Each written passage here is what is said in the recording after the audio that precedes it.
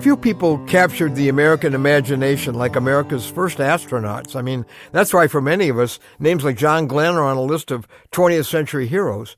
John Glenn was, of course, one of the first men to ride a rocket into space. And then, as a senior citizen, he amazed the world by doing it again. So when John Glenn gave advice to modern space shuttle astronauts, boy, he had credentials.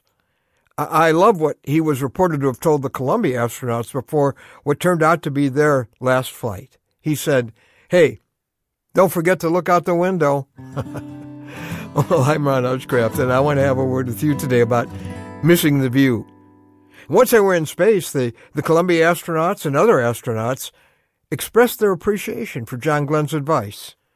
They did confess to being so busy doing what they were doing that it was all too easy to miss that spectacular view all around them. A tendency, by the way, that isn't just limited to astronauts.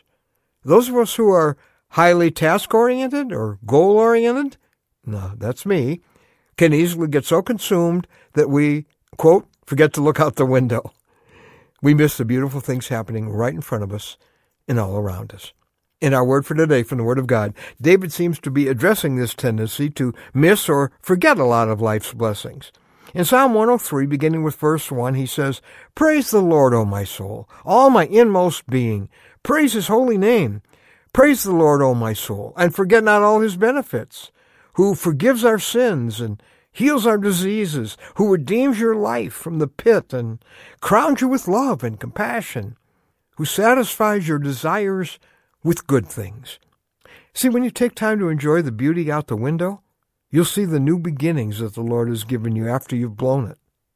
You'll see the health that he's preserved or restored. You'll see the pit that he's rescued you from. And the little and big things that he's doing right now to show you his love. And the good things you wanted that he's provided. When you fail to stop and smell the flowers, as some have said, you start to get all stressed and brittle and overwhelmed, negative. But taking a time out to catch your breath, regain your perspective, and appreciate all the good things around you, it'll renew your joy. It'll renew your energy, your faith, your attitude. Maybe in your hurry to get it done or to get to your destination, you've inadvertently been running over people, including people you should stop and enjoy, stop and listen to. Maybe you're missing all the blessings in your situation because all you focus on is your burdens. Well, you need to take some time outs to let your soul catch up with your body. Enjoy the scenery. Stop the rat race long enough to just take a leisurely walk. Take time to listen to a child. They often help us see the world as we ought to see it. Stop to give a hug. Look for things you can compliment in the people around you.